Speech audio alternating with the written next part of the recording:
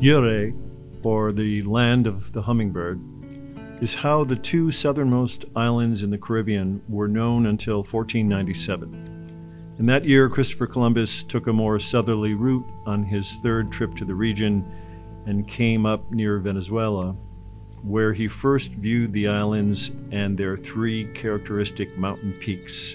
And from that day, the territory would be known as Trinidad, in a reference to the conquistadors' Holy Trinity. Since 1498, the Spanish took control of Trinidad, later substituted by the British, who dominated until 1962 when the country became first independent. French Creoles and slaveholders were the first to establish themselves in the British settlement wave, bringing with them the violent slavery regime that would deeply influence the country even after the abolishment of slavery in 1834. Throughout the years, Indian, Chinese, Portuguese, and Lebanese groups also came to the territory, resulting in a multicultural, multi-religious society where racial tensions are present until this day. Currently, Trinidad and Tobago's education system is ruptured by an ethnic and religious divide. Traditional religious-based schools provide good quality education, whereas post-colonial non-religious schools are marked by poor quality, violence, and disbelief towards its students. In this episode, we will explore the connections between Trinidad and Tobago's colonial history and its current school violence.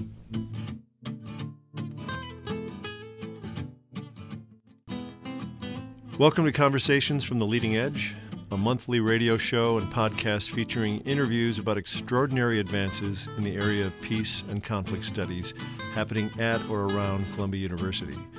Each month, we feature interviews with scientists and thought leaders who are conducting groundbreaking work aimed at managing conflict constructively and sustaining peace both locally and globally.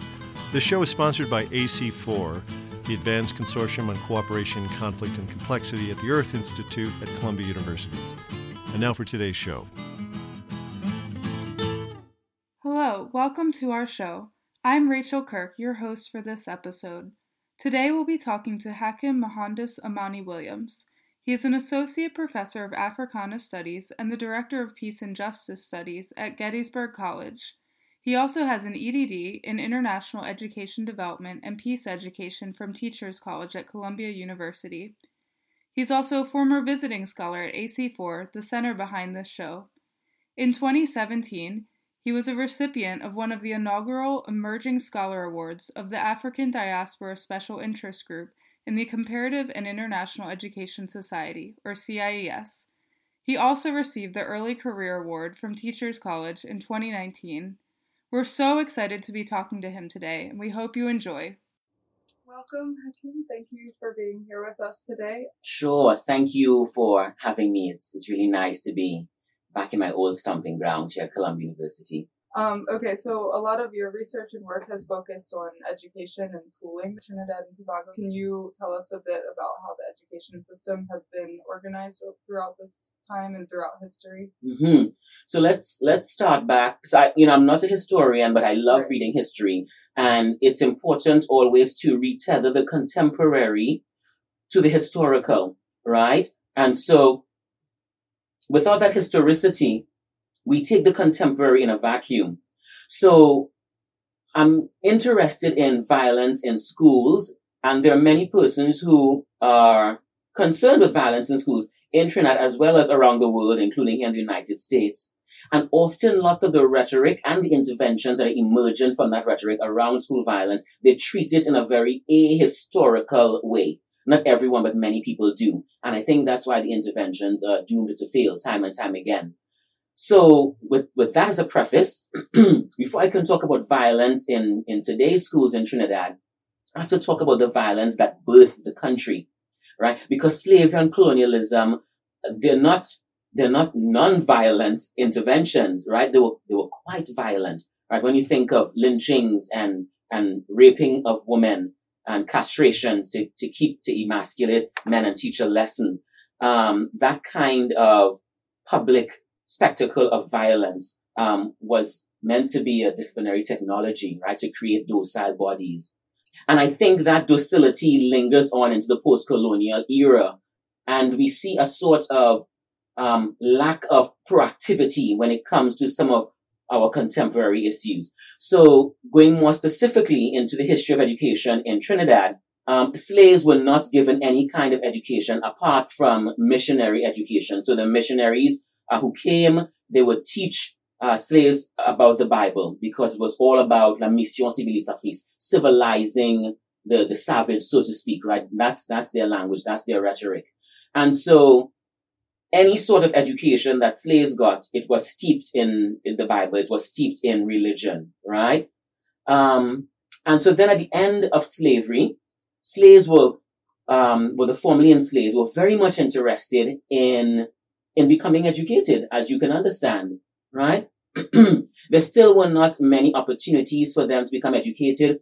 And they really had access only to primary school education and not really secondary school education, because during those times, the white landowners, they believed that if you educated slaves and former slaves too much, it would lead to revolution and rebellion. Like duh.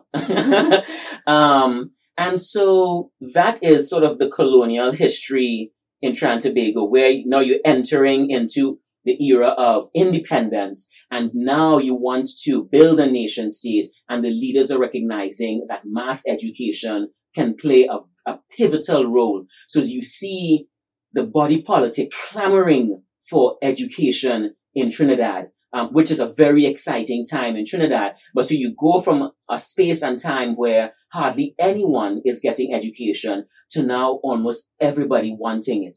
And of course, in a multi-ethnic society where there are racial tensions, largely between the Indian population, the African population, because the Indians came as indentured laborers, and at the end of their indentureship, they got land. And we know that land is the basis for wealth generation.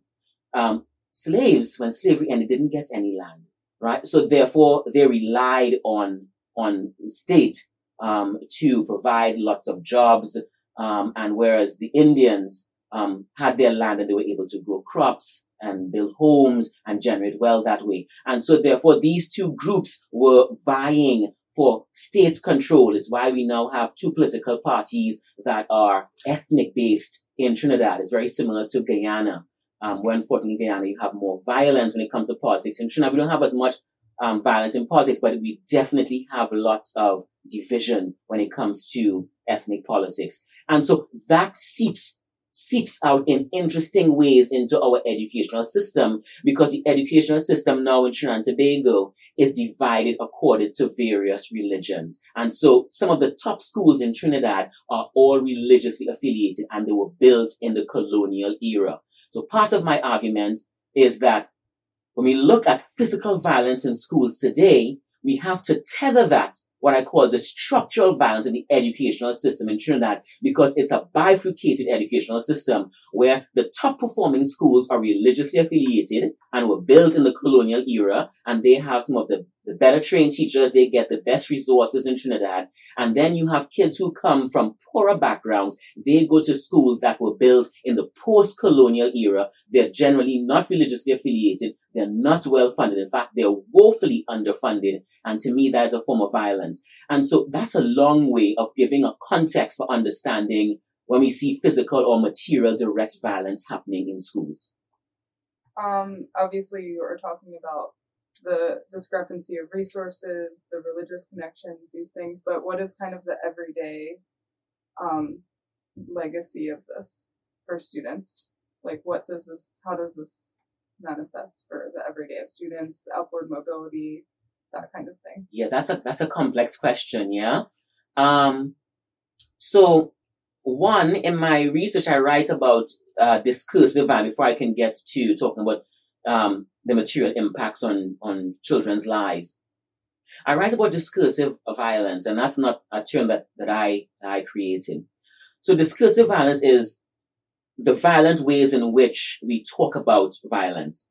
And so it happens here in the States, it happens in Trinidad, that when we write about violence in schools, many people connect that to violence in children's communities, violence in their homes. right? And that is not untrue. Yes, violence is happening in their communities. Violence is happening in their home. There are many kids who are being sexually abused. There are many kids who are coming to school hungry. There are many kids who they need glasses, but they can't afford it. So therefore they can't really read the stuff on the board. So therefore they are acting out so as to mask that particular need. You have police violence in some communities. You have drug wars in communities. You have gang warfare, especially in the communities where I grew up, one called Laventille.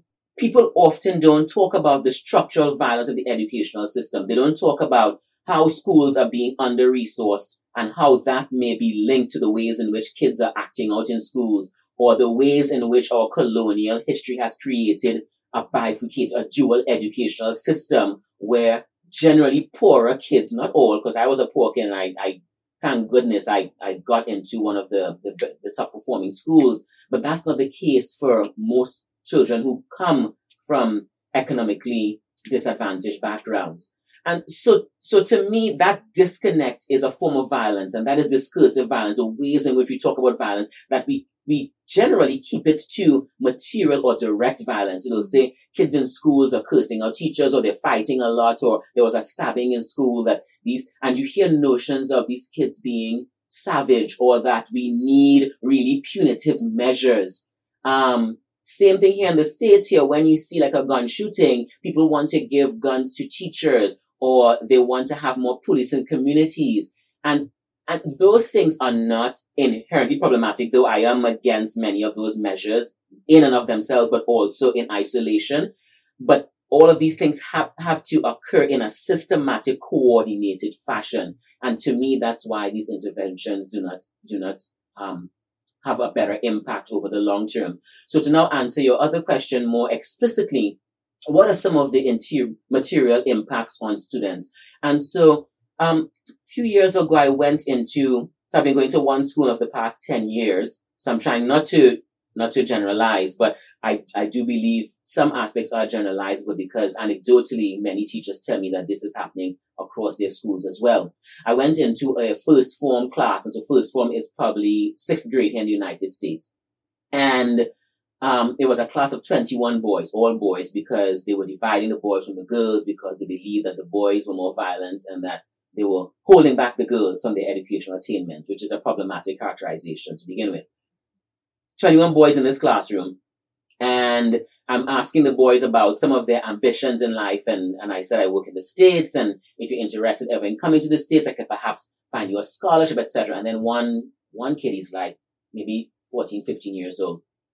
He says to me kind of sheepishly, he says, I don't think so, sir. I don't think I'm capable of doing that. And I said, why? He said, I just don't think I am smart enough to do that.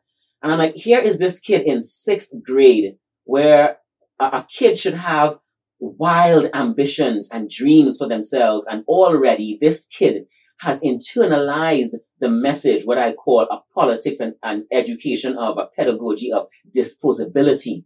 That this kid has internalized this on educational system that has told him that he is stupid, right?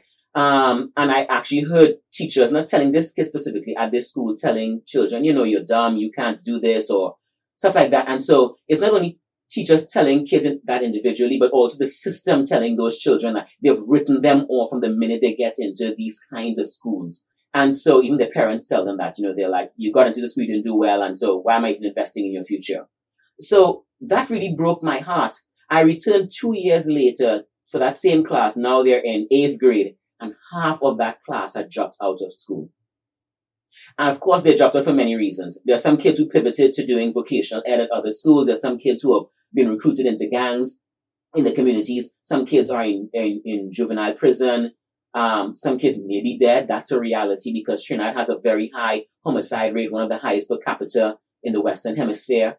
I give that story sort of anecdotally to show you how many kids are feeling rejected by the system. They internalize it, and therefore they drop out of school. And the government is not tracking these students. So we don't really know what's happening to them. Are some migrating to the US? Maybe. Are some in prison? Or some dead, as I mentioned before? Some are working at a grocery stand, some are being a janitor. Not that anything is wrong with those, but you have some of the kids who start off with grand ambitions in life, And then you realize that the educational system, it isn't really catering to these students, and to some of they are malnourished educationally. Many of them cannot read. And so they need some remedial education, but the system is not interested in those kinds of students, you know? And so then you recognize that, of course, upward mobility, as you mentioned before, is imperiled because the kids are not leaving school with the skills that they need to navigate this contemporary global economy, which is becoming more complicated, as you're aware of. So obviously there's a historical context that's very specific and unique to Trinidad and Tobago, but how do you kind of connect the global intersections of that with history in other places and with education in other places? Mm-hmm. So I'm glad you asked. Yeah. So, Walter Mignolo writes about the logic of coloniality, right? That wasn't just during the colonial era, but it lingers into the contemporary era, right? And so I call those lingering colonialities, right? The vestiges that we see all around us today, things that we can apprehend very easily, the things that we can feel that we can't fully articulate, and the things that are completely invisible to us, but we very much feel them in our psyches and in our bodies. Those are lingering colonialities, right? And so the colonial history, to me, is replicated in today's neo-colonial global order. And so to understand contemporary Trinidad and the violence that is there, we have to understand the violence of our global community. So Trinidad and Tobago sits close to Venezuela, right? There are lots of drugs making its way from South America to feed the ravenous appetite in the United States and Europe. It has to find a way to get here. In the United States, which it has been clamping down on the Mexican border, that means the drugs have to find another way to get in.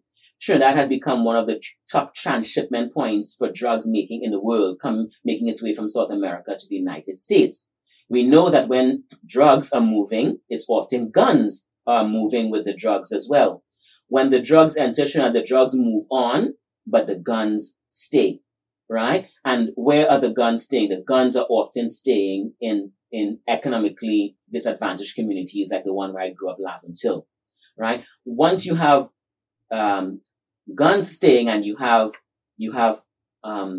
drugs, obviously you're going to have people who need to sell them. So you're going to have lots of gangs. And so we have seen a proliferation of gangs in Trinidad, in especially poor communities. We have seen more guns in Trinidad, which is in direct correlation to a global proliferation of small weapons, which are usually made by the top nations on the Security Council, right? And you obviously see the irony behind that, right? And so we have a global proliferation of small arms. And so then you have small arms staying in Trinidad. You have a burgeoning drug war occurring. You have already economically depressed communities. And to me, that creates the perfect storm, right? And so when I look at violence in schools, the kids are they're not talking about the structural violence of sort of global political economy that I just demarcated, but they're talking about, sir, I'm turning 16 next year and the gang leader on my block is telling me drop out of school and come join this gang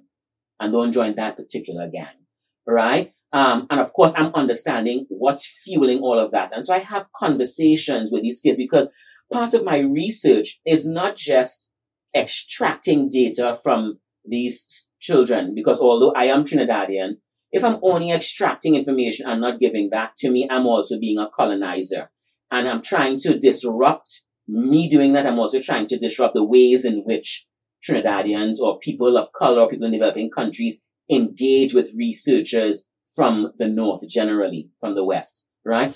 And so I try to have these conversations with these students so that, as Paulo Freire calls it, conscientization. I'm not going to try to even pronounce the Brazilian word. That consciousness raising, that I want these students to come away from this research interaction with a greater sense of the structural violence in which their lives are embedded. And so I'm often trying to connect the global, the regional, the national, the local, the school, and trying to bring all of those tiers together, that they recognize that whatever is happening in their life, it is connected to our history and it's connected to global economy. And so with that said, you could understand now why any intervention that I am trying to create in Trinidad, that it has to be slow, it has to be methodical, it has to be on multiple tiers. I try to intervene on the policy level, I try to intervene with parents, the community level, I try to expose children to articles from abroad. I try to break it down because we know that in the academy, it's all this kind of crazy jargon that nobody reads or understands. But most people, I should say, the layperson generally is not engaging with that information. And so, I'm trying to create systemic intervention. I'm trying to build capacity within students, with parents, in communities, hopefully among policymakers, so that over time we can create a different logic to counteract the logic of coloniality, which is very much residual and very much still at play. What are your suggestions for how to address some of this violence now that's so rooted or the everyday life of so many people? Whew, where does one begin? It is on some days it feels rather insurmountable. I will admit, I'm not going to lie.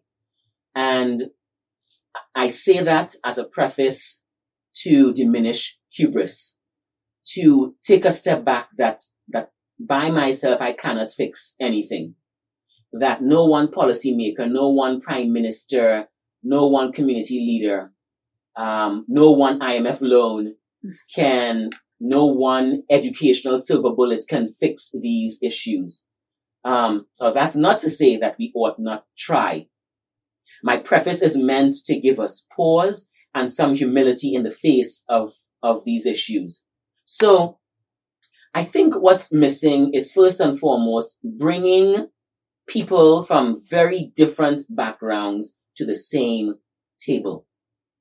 Often policymakers will not sit with parents from disadvantaged communities. They will not sit with a gang leader. They will not sit with the youth who has dropped out of school. All of those persons should be in conversation with each other. And it takes bold leadership to do that. It also requires a leadership, a kind of servant leadership, that you don't have all of the answers. That even myself, going to Columbia University, getting my doctorate here, when I step into that space, yes, I know the Trinidadian context very well. It birthed who I am today. But I try to enter that space with a disposition of being a learner, being a student. Yes, I have, I don't make it a false equivalency, that I do have lots more knowledges and specialized knowledges than the students, but they also have their own localized, specialized knowledges. And I try to go in with an authentic heart of, I want to learn from you. Your voices are valuable. Your knowledges are valuable no matter what the system tells you. And how can we create a space where you sit up, chest out, believing that your voice is important, that you have something valuable to say, that this nation building enterprise is incomplete without your voice and your energy and your vision. And so I try to instill in the children a kind of confidence, because I want to see them create a different Trinidad, a Trinidad that is inclusionary and not one that's exclusionary, which is part of the logic of coloniality. We create these hierarchies of ontology, these hierarchies of entry point into policy, these hierarchies of having a say in where this nation needs to go. And so all that to say that I want to be at the table. I also want my kids to be at the table. I want parents who can't read, but who have vast ambitions for their own children to be at the table. I want policymakers, I want other sociologists to be at the table. And so that's eventually where my research is going. That I want to eventually bring all of those persons more into conversation. Because whatever intervention I have, and we could talk more about that, I'm creating and piloting a model called systemic restorative praxis in communities, and it is a smaller version of this. But eventually, I want communities to take on that model, customize it for their own communities, and start talking to other communities. And to me, that's the only way we can be able to see any kind of, even if it's minuscule, because I believe that the shifts are going to be minuscule and arduous and slow. I don't believe in any sort of quick switch, any quick change, because any quick change, it means that you have left out somebody, that you have run roughshod over some historical understanding. And so to bring all those things together means that we have to take our time, but that doesn't mean that we can't take our time, but also work with a sense of urgency. Can you tell us a bit more about the systemic restorative praxis that you were developing to get more into that? Sure. Let's break down the name, because the nomenclature is important, and the etymology of that. So at the core of it is that R word called restorative, right? And it's driven by 3 R's, right? And so restorative comes from restorative justice, which many indigenous groups around the world practiced for millennia. And that we in the West, we in the North, we've forgotten, and that we're now returning to. And the ways in which we're returning to it, some of those ways are kind of problematic, and we could talk about that separately, but I want to give the nod to many indigenous groups that originated restorative justice. At its core, it is not about expelling anyone from the community, because indigenous groups believed that no matter how egregious your harm, that you're the fisherman. You are getting fish for this community. So although you have hurt this community, you still play a vital role in who we are, in our survivance. And so in community, you make amends for the hurt that you have rendered on the community, but that you stay in community. So that is hard, but it's a powerful lesson for us. How can we keep people in community who have hurt us?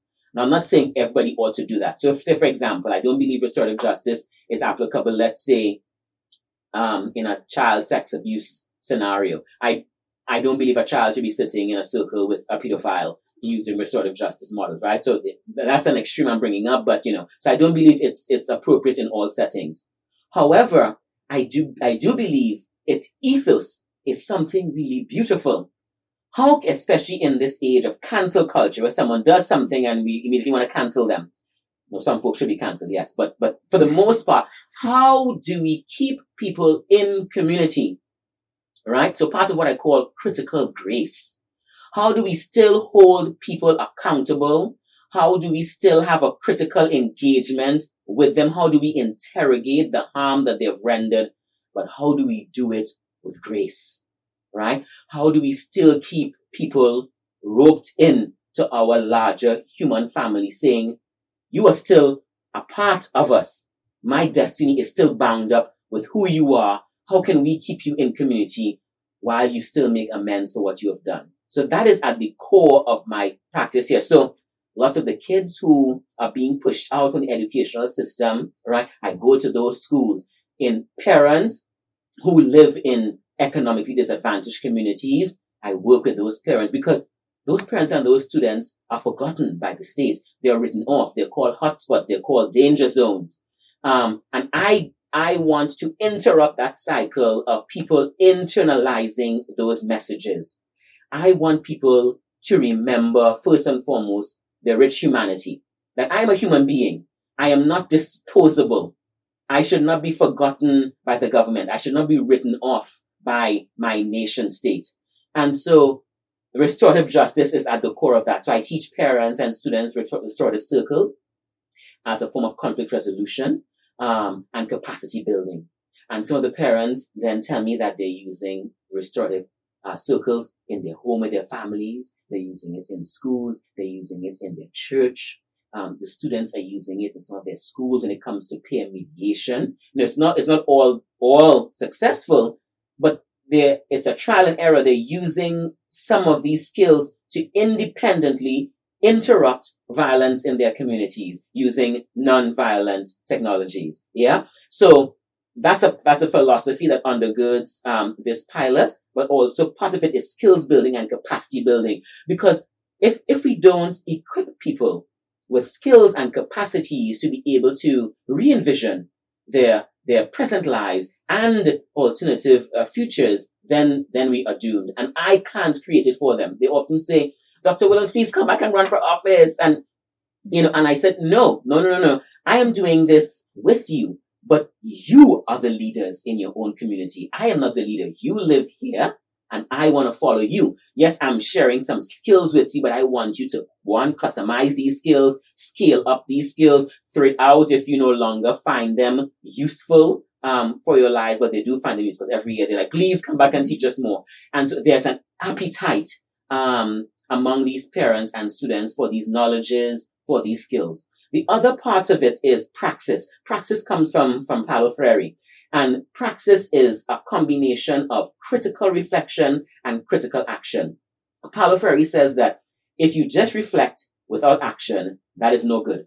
And if you're just acting in the world without any critical reflection of your action in the world, that is no good either. So you need a synergy between critical reflection and critical action to create a feedback loop, which he calls praxis. So I am trying to do that in Trinidad, where my intervention is the critical action, where I'm doing it not by myself, but in community with the parents and the students. Then we critically reflect on that intervention and we treat the problems, we see how it needs to be fixed, and then we critically intervene again. So it becomes a cycle so that people understand that intervening is not a one-time thing, which is part of the logic of coloniality, right? It is part of contemporary policy making where you create a policy package, you implement it, and then you move on. I want to show folks that policy making and learning and intervening should be a feedback loop, right? So that's a praxis piece.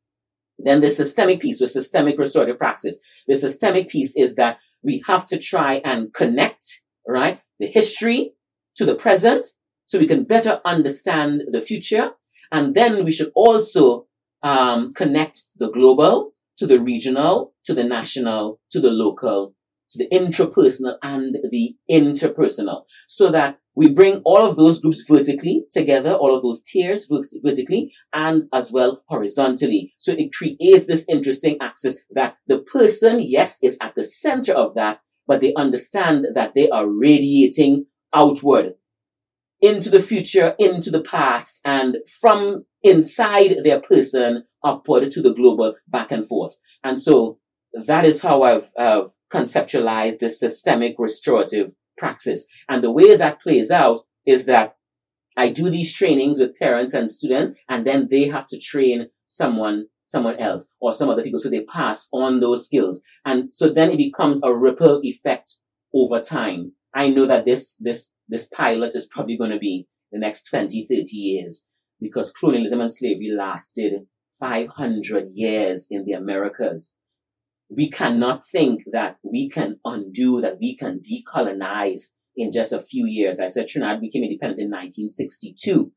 And many people critique the country for a lot of the fumbles it's making. It necessarily must make fumbles. That's also part of the learning, right? But how are we making the fumbles? How are we learning? I want us to create a critical disposition around failure. That we just don't cancel people. We just don't cancel our failures. How can we pluck learnings from them? And how can we not just write off people? How can we not just dispose people when things are not going our way? So you were born and raised in Trinidad and Tobago. I imagine this plays a very important role in how you engage with students, with parents, with community members there. Is this information that you emphasize when you're doing this work? How do you think about that position? So I was born in a community called Laventille. It sits on the hills. overlooking the capital. So as you can imagine, it's probably prime real estate if ever they want to get those squatters out of there. Not everyone is squatters, but many people are. As I mentioned, when slavery ended, slaves did not get any land. And lots of the commerce was around the capital, Port of Spain. And so therefore, if you have a population that doesn't have land, can barely read, but they want to stay close to where the commerce is, many end up squatting. And they end up squatting up on the mountaintops. It's very similar to favelas in Rio. And I went to Rio a number of years ago, and that also opened my eyes to understanding global political economy, all right? And understand how the logic of coloniality is all around the world. It may look different, it may be in different languages, but they are replicated time and space again and again. So, grew up in Laventille, single mother. She had me when she was 17. She dropped out of high school because she was pregnant. So she never got a high school diploma, which changed the trajectory of her life, right? So when I talk about these students, I'm also talking about my own family, my mother, right? My grandmother helped raise us, and then my mom had a second son. So there was 4 of us sleeping on one bed, in a 2-room apartment in Laventille, outdoor toilet, outdoor kitchen. And so when I'm working with these children who come from these poor backgrounds, and they are sharing these very similar stories, I also share my own story, so that, because I think when the kids look at me now, they see, Dr. Williams, and they see me, well dressed and well spoken in quotes. Went to Columbia University, lived in the United States. He's a tenured professor. I want the kids to not ignore that, because those things are definitely who I am, and they contribute partially to my outsider status. But I also have this insider status, and of course it's not naturally fluid. There's a tension between those two, which we could talk about later on. But I think that the dialectic that is emergent from my insider-outsider positionality, it helps to keep me on my own toes. It helps me stay self-reflexive about the ways in which I might just be extracting and not giving back to the communities in which I should be. So it keeps me accountable, right? And so I absolutely share where I'm from with these kids, my own struggles, to show them that when you want something in life, you have to just keep on pushing and plodding along, but that you need community to help you, that I didn't make it without not just the ancestors on whose shoulders I stand, but many other people who intervene to help me along the way. And so therefore I'm also intervening to help them be their best selves. Linked to that is my interrogation of people who are not from particular communities doing research in those communities. And it's not to say that they cannot be in those communities that they're not from to do the work, but I don't think they're often reflexive to the extent that they should be. They don't sufficiently ask themselves, why am I here? Why me? Why these peoples? Why this question I'm asking of them? And how am I giving back? How am I investing in this community? I went to a conference in Europe several years ago, and it was a small conference, a convening of Caribbeanists. They were mostly white.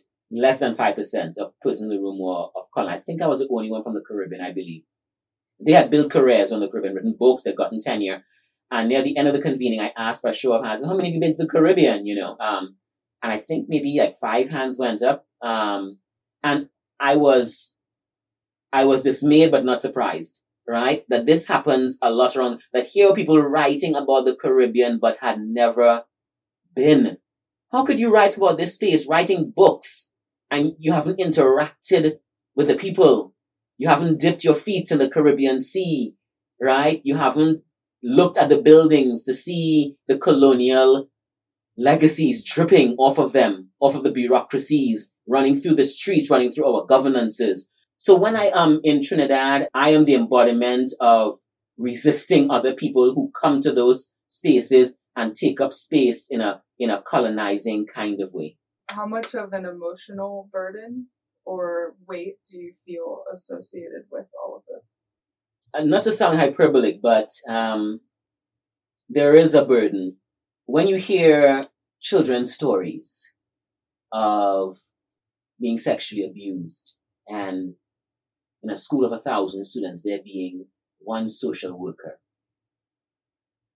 and she's responsible for 3 other schools. When a kid is coming to school hungry, Trinidad offers lunches and breakfast for children who can't have, but there's also a kind of level of shame. So some kids don't want other kids to see them taking the lunch, and so sometimes they don't take it, therefore they're hungry all day long. The research. You can't learn well if you're hungry.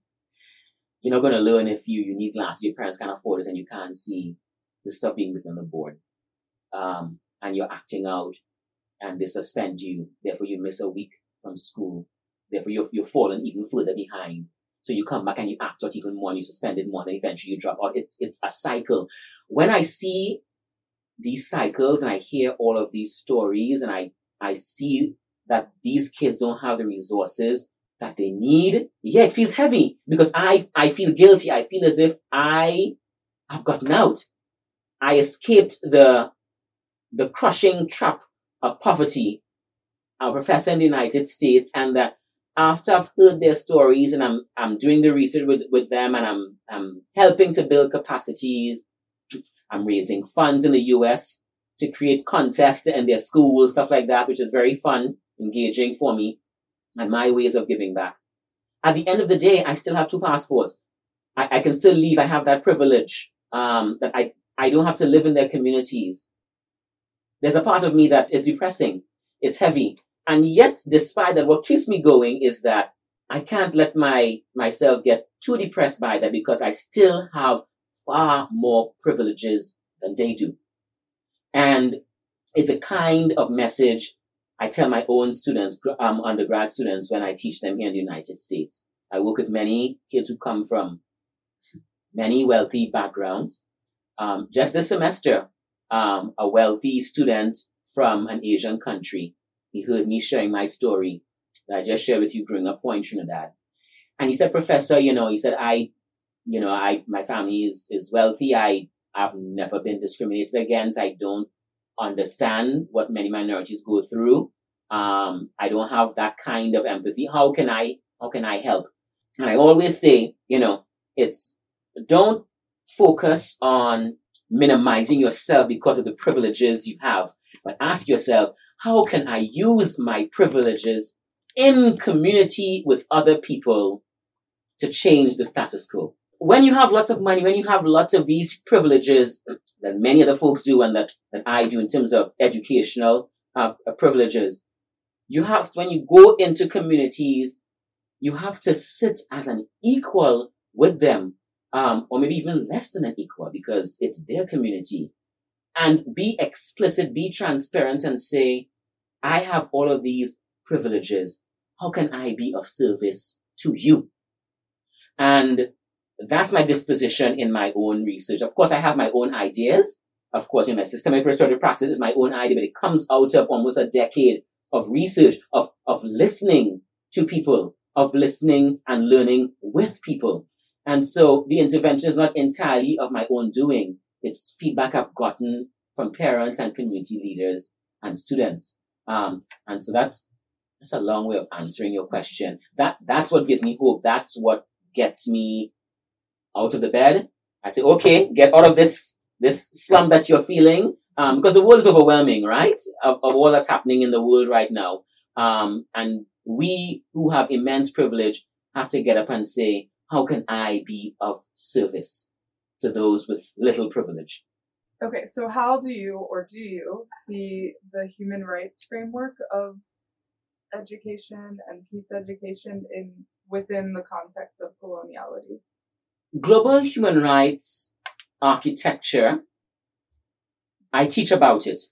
I am not one to say, throw the whole thing out. The UDHR created in 1948 while colonialism was still raging around the world is a sort of neo-colonial Trojan horse. Yes. However, there are many people, millions around the world, who, in the face of their governments brutalizing them, killing them, violating their every human right, they still stand up and say, I am human. I am entitled to freedom. I am entitled to live. I'm entitled to work. I'm entitled to happiness. I'm entitled to a nation state that doesn't violate my very being. Right? So whether we have the UDHR or not, the discourse of human rights belongs to all of us. So with that said, I do think, however, that the ways in which human rights architecture is sometimes enforced by particular kinds of donor logics, that is problematic. So the donor logic, you have all this money, you're pouring millions of dollars to create an intervention that's molded, often, again, not by that community. It's often molded from within the West. This has worked in the West, therefore it's going to work there. That is indeed neo-imperialism, right? No matter the intent and no matter the amount of money, right? And sometimes those interventions work, but we see sometimes they do not work. They backfire in massive ways. And to me, it's obvious when it backfires. I'm like, you haven't involved the community from the onset, right? You're just being another colonizer, right? And so my work is absolutely undergirded by the ethic of liberation at the end of the day. That everybody wants to be free. Everybody deserves to be free. And when I say free, I just don't mean materially free, like financially free. I like Trinidad, the Caribbean. Trinidad, not so much, but other Caribbean islands and many countries around the world bound by the monies that they are taking from IMF and World Bank. That's another form of slavery, right? And so when I say liberation, I mean on all of those levels, that nations, especially post-colonial nations, just being given, just write off all of their loans, IMF and World Bank, forgive all of their loans, let them have a fresh start. And I would love to see a sort of non-aligned movement 2.0 where formerly colonized nations can come together to re-envision a different kind of global order. And so the human rights framework to me, is about the ethic of liberation, right? And when you asked about this coin of coloniality and modernity, yeah, they are intricately intertwined. That when we talk about the modern era, we're also talking about the colonial era because they're not disconnected, right? This notion of modernity, it came straight out of the colonial era. Eric Williams, who's a Trinidadian, wrote Capitalism and Slavery. And in that book, he connected, right, colonialism to capitalism, right? That he says that the engine of capitalism is slavery, right? And that many modern day economists and historians, they do not talk about that, right? And so, again, this kind of Foucauldian historicity is important. How do we connect the contemporary to the history? And so, to bring all that back to the people, how can the people take human rights architecture and make it their own, right? Because many peoples, indigenous peoples, have been practicing notions of liberation for millennia.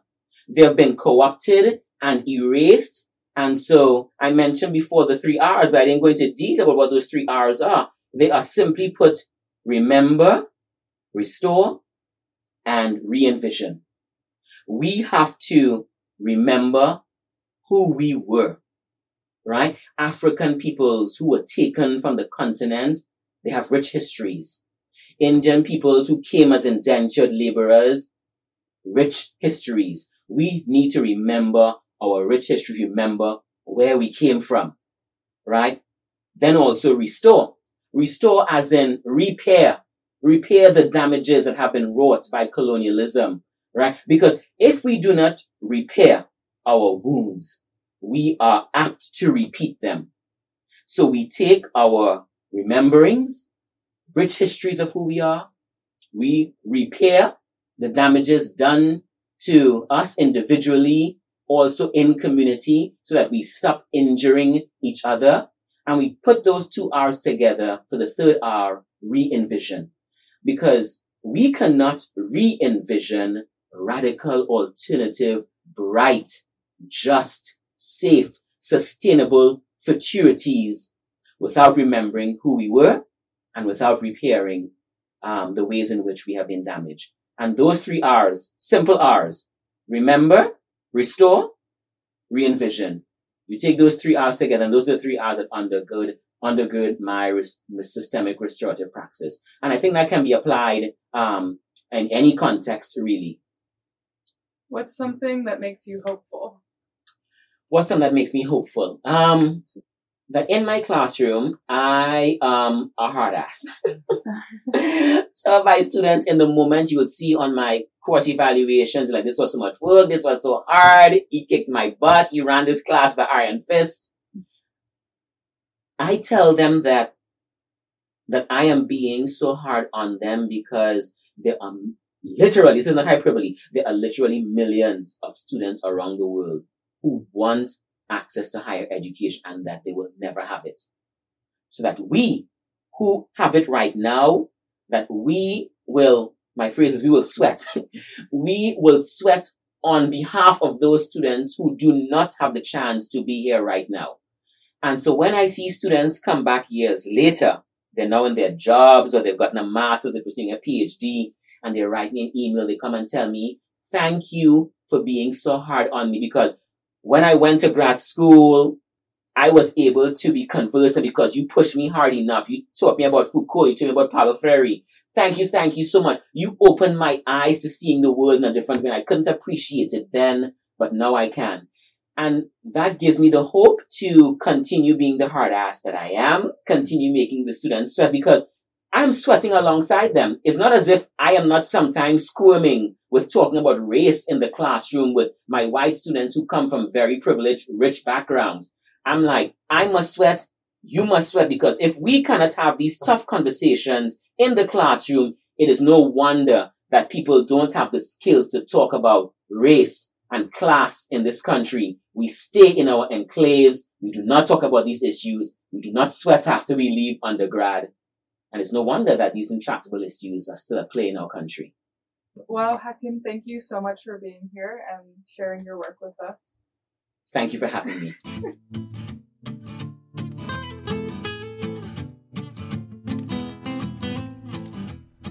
Conversations from the Leading Edge is sponsored by AC4, the Advanced Consortium on Cooperation, Conflict, and Complexity at the Earth Institute at Columbia University.